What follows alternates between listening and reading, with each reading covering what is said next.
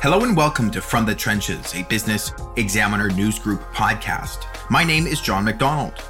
This episode's special guest is the Vice President, National Operations for the Edgewood Health Network, or EHN Canada, a network of recovery centers from coast to coast, including a location in Nanaimo, British Columbia. She covers warning signs that business leaders should be aware of, both in themselves and in their staff, how they can work to develop a culture of self-disclosure, and much more. Our conversation starts now.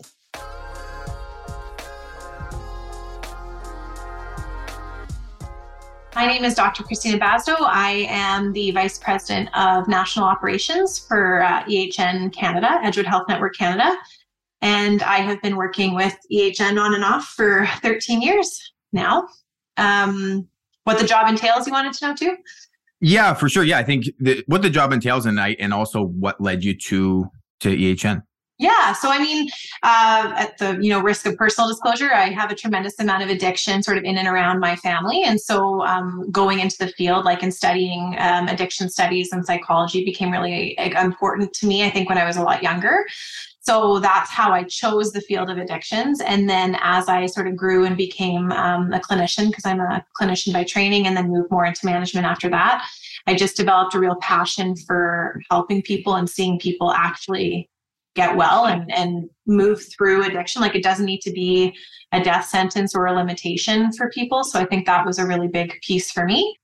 And then as I grew passionate there, then I got really passionate about the processes and the operations of different facilities. So I was able to grow in management capacity. And I was executive director of Edgewood here in Nanaimo for a period of time. And then most recently moved into a VP of Western Canada, which was overseeing the 4 sites we have in Western Canada, with a 5th on the way. And then last Monday, I moved into National VP, which is overseeing all of the sites across Canada. So really helping all of the different executive directors run their specific treatment centers and be a part of helping a lot of the clients that we serve. Awesome. Well, congratulations on the promotion. It looks like we timed this interview perfectly. Yeah, you did. Completely unintentionally, I might add. Yeah. Well, that's awesome. I appreciate that very much. I've been looking forward to this conversation. The addiction stuff is a passion of mine as well. And for similar reasons, I would guess. And so, yeah, I've been looking forward to this. And I wanted to jump in to some of these questions to kind of educate the audience. There are a lot of business owners or people in positions of leadership. And so I wanted to jump off and just ask you about some misconceptions about addiction and recovery, and how can business leaders help their staff who are struggling? Yeah, great. I think now we're seeing, the addiction vision that makes the news is not a pretty one. I think that what we see a lot is that, especially in British Columbia, we see sort of the downtown east side. In our communities, the vision of addiction focuses on what can be very publicly seen. And typically the response to that is quite dehumanizing and quite reactive and sometimes often anger provoking, right? You have the taxpayer argument, you have the enabling argument, you have a lot of things that spiral around really the depths of addiction. And I'm not saying that that's not really important to look at and really important to provide services and help to all people struggling. But that's not the only place that addiction's happening. And I think we miss a huge component where addiction is actually affecting 20% of Canadians actively with a fairly serious way. And many of those people are working, they are in active jobs, they are, they have families, they have employment, they have, kids and activities, there are general community members. And many of us have addiction in the family that we don't necessarily acknowledge. And I think for employers, and even for myself in my employment, it's easy to focus on sort of the stigmatized version of what really severe addiction looks like. But addiction can also manifest itself in the workplace amongst employees or amongst individuals struggling. It may look different, but it doesn't mean that it's not as severe or impacting the life of that employee as significantly. They may just have more access to resources that have allowed them to continue on in their process, or may have a different substance of choice that has it look different. And so I think it's often stigmatized in the workplace and pushed aside and ignored, which really further compounds some of the shame that can happen, for people that are struggling less openly or obviously to those around them. And I'm wondering, for these business leaders, is there anything that they can do, I wonder, proactively about developing, like the question here is about a culture of support, but is that as simple as like a lunch and learn, once a quarter, or what else can they do? So something I like to say is like this developing of a culture around self-disclosure, right? Now that's a tough one, right? Because I think some employers are going like, I mean, pardon the language, but holy shit, like, do we really want a culture of self-disclosure? Do we want those quotation problems coming forward? Isn't it better to just, hope they go off on medical leave and wonder what's going to happen, right? Like there's still a stigma in a workplace around what's the impact of addiction. And so when we look at increasing awareness is obviously the first step in decreasing stigma. When I look at, and I'm only looking over here because I made some notes, but really like when we look at people like mental illness and addiction, it's going to be present in every workplace, right? To a certain extent, right? We know that people across Canada are struggling with depression, anxiety, even in low levels, and we don't want those people to feel bullied, isolated, or out of place. I mean, that's the first, I think, big one. And really, when you think about, there's quite a few statistics in HR research that really only 36% of employees are willing to even talk about their own mental health concerns with their employer. And really, I mean, let's say it's 1 in 3, that's not very high, right? And so 2/3 of individuals that are struggling are likely not to bring it forward. So when we talk about like a workplace, we want to like bring addiction or mental health issues out of sort of the shadows, and a lunch and learn is a good point. So yes, addiction awareness is the first step. Talk about things like highly stressful moments that may cause issues for employees in crisis. Does the employer have the support it needs, from a return to work perspective, HR perspective? Do they know what they could ask of employees, including drug monitoring, et cetera? Like, do employees get the care they need, or do they have EFAP services? All of these pieces like lend itself to mental health support, I think, in the workplace.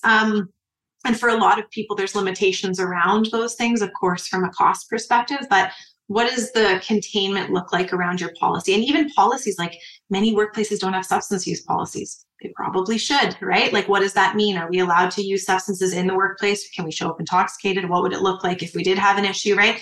There's a lot of that doesn't come into policy until there's a problem. And then I think a lot of employers feel very overwhelmed. And why wouldn't you? Because it can be a huge crisis point, and if handled improperly, can also cause issues in the workplace. So the other thing that's really powerful is peer support in the workplace. So if you have anyone who self-identifies as being in recovery, or self-identifies as having family members who have struggled, who may be in recovery, like any peer champions are a big push for a workplace, because they can also connect, people to self-help programs, et cetera. So that's something that we try and push forward too. And any contingency planning around what happens if there's substance use in the workplace too. Is there anything warning sign related? I know can be quite a broad topic, especially depending on what kind of addiction they're dealing with.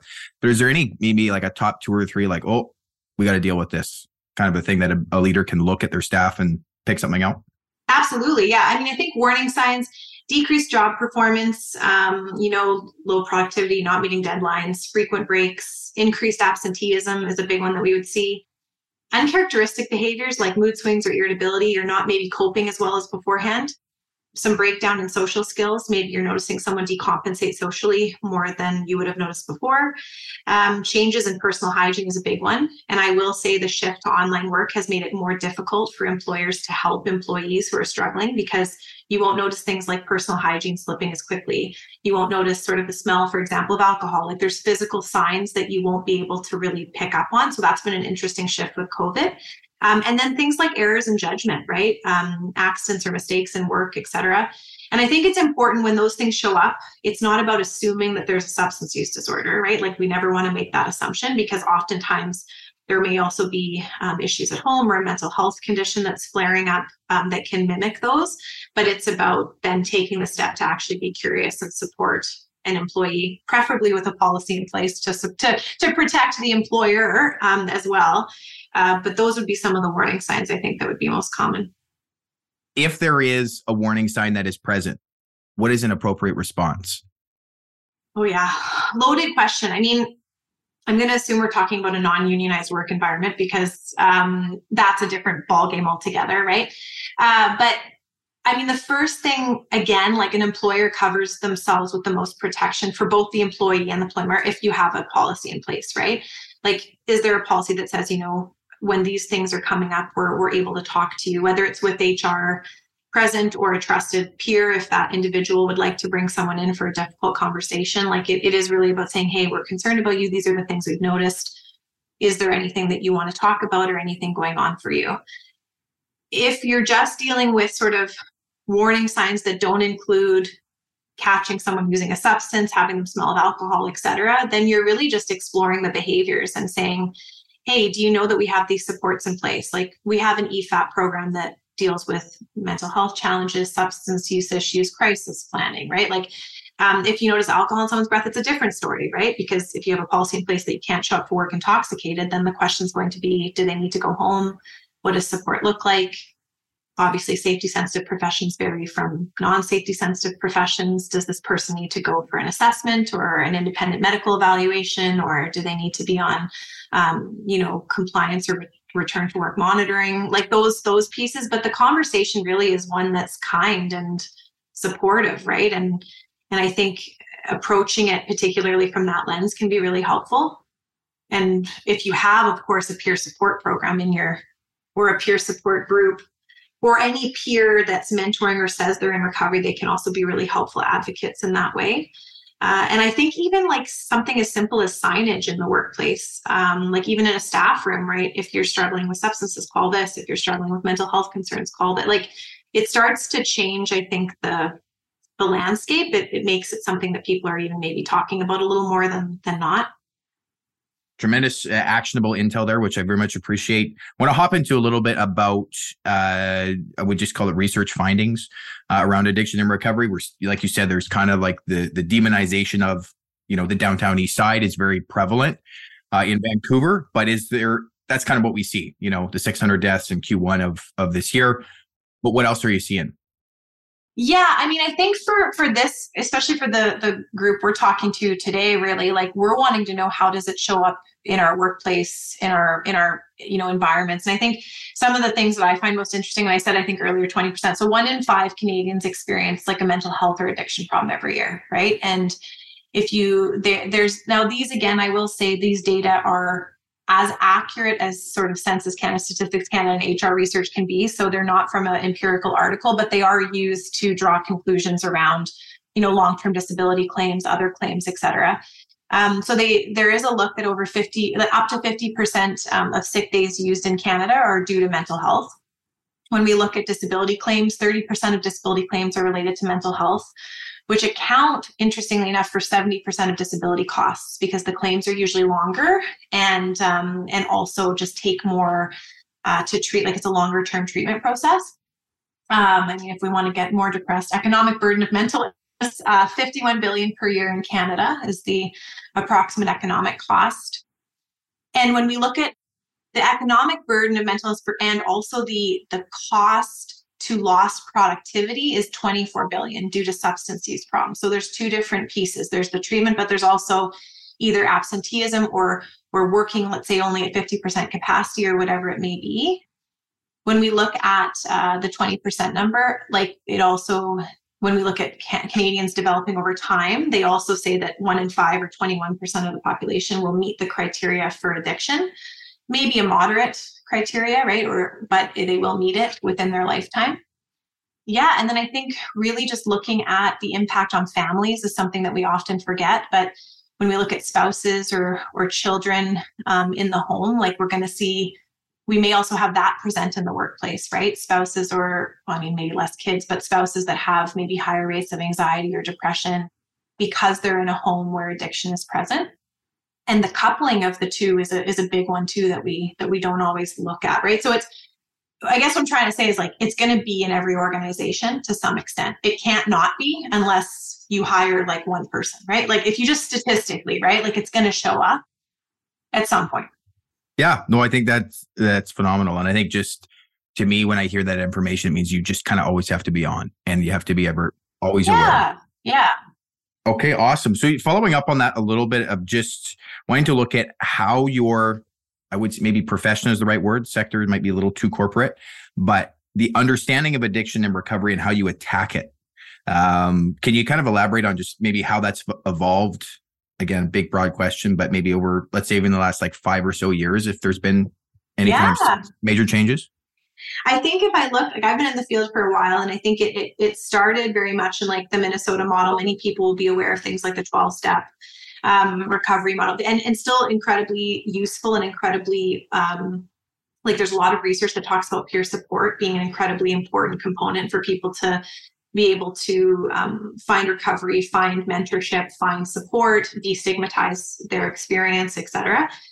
So that's a vital component. But for treatment, I think the biggest shift, there's probably be 3 that I would say I've noticed in the last 5 to 10 years probably, is there's been a lot more research done in the fields of addictions and concurrent mental health. And so the coupling of the two have led to there needing to be a more advanced skill set when it comes to sort of targeting the psychology of the issue, right? So we're seeing, the desire to have either psychologists or psychiatrists when possible, really be able to be part of that treatment lens when we're seeing that the mental health concern may actually be a reason or a factor why the addiction is present. Like that's something that really is important to try and figure out treatment, because it's when someone comes in presenting, let's say, with a substance use disorder, once the substance is removed from consumption and they're in a period of sobriety, whatever that may look like for them,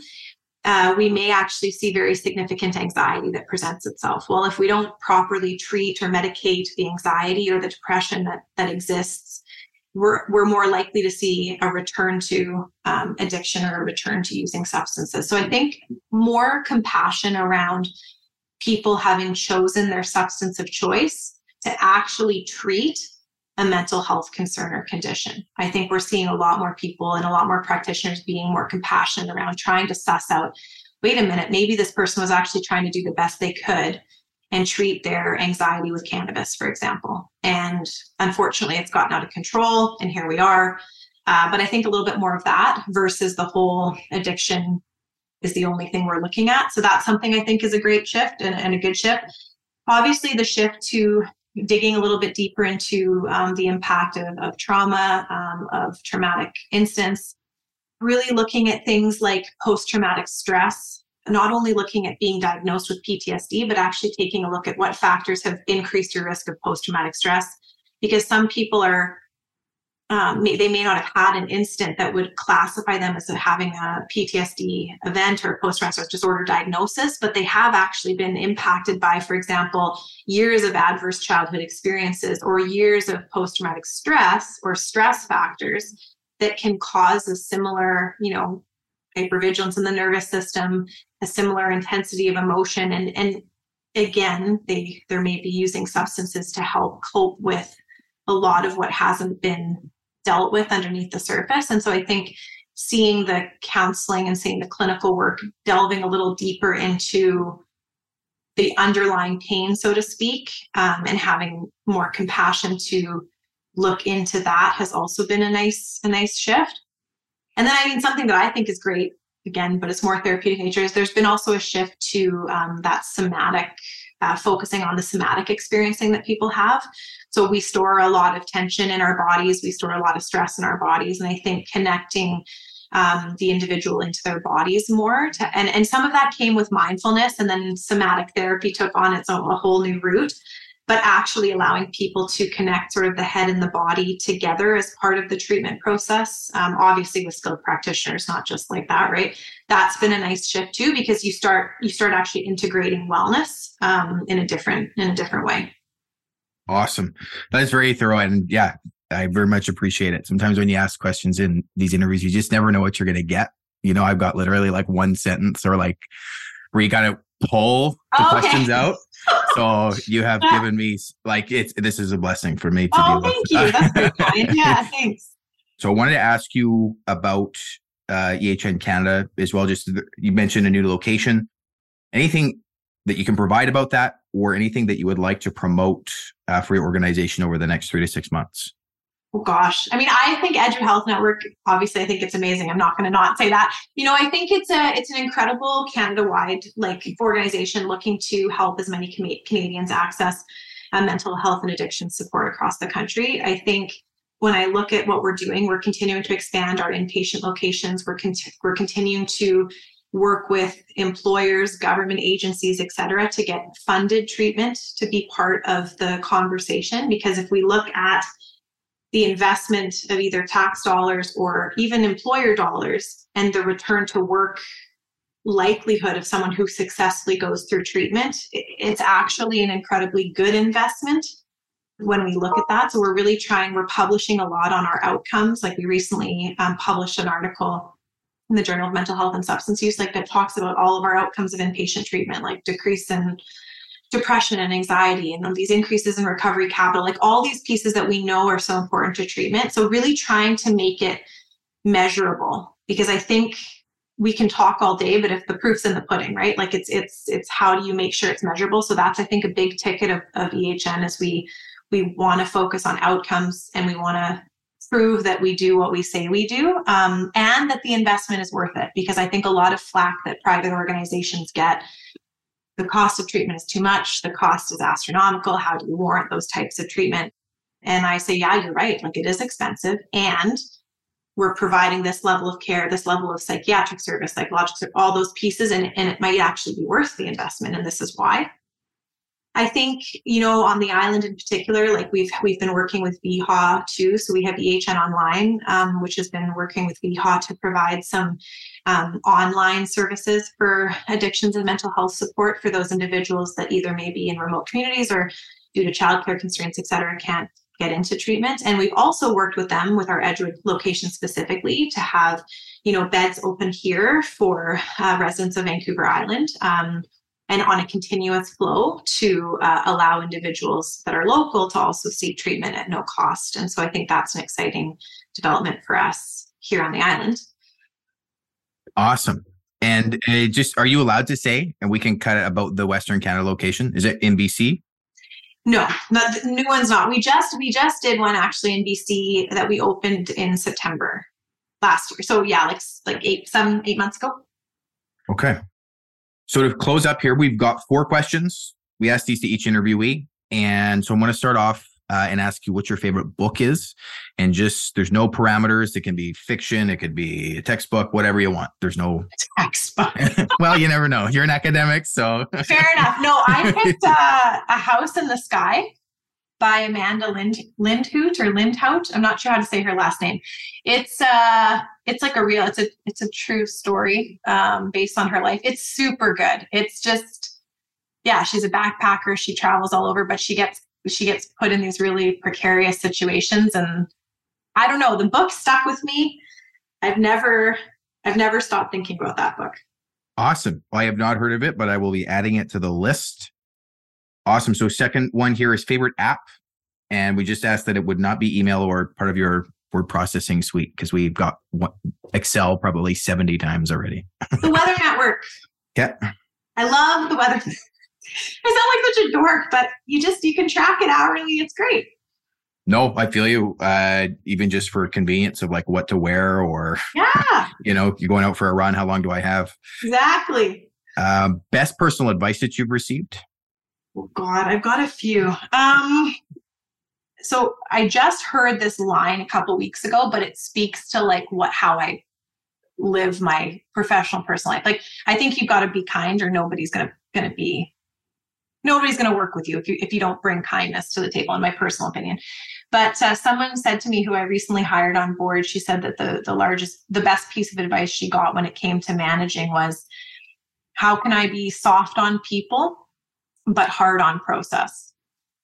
And she said that to me. And so it's not my quote. It came from a woman that we recently hired. And she said that. I was like, oh, that's so true. Because for me, it's how do I connect and love and care for my employees while ensuring that we produce really high quality, important, pieces of the operational puzzle. Because you can't have the softness without the expectation, right? So yeah, that was something that stuck with me when she said it. Yeah, I really like that, actually. Very last question for you. Favorite restaurant on Vancouver Island? I really like Il Terrazzo in Victoria. But it's all about the tapenade. If I could just bottle the tapenade, bring it home, then I'd do that. Thanks for stopping by From the Trenches, the Business Examiner podcast. Sponsored by Coastal Community Credit Union. Who's helping you take care of your financial health? Visit cccu.ca for more information.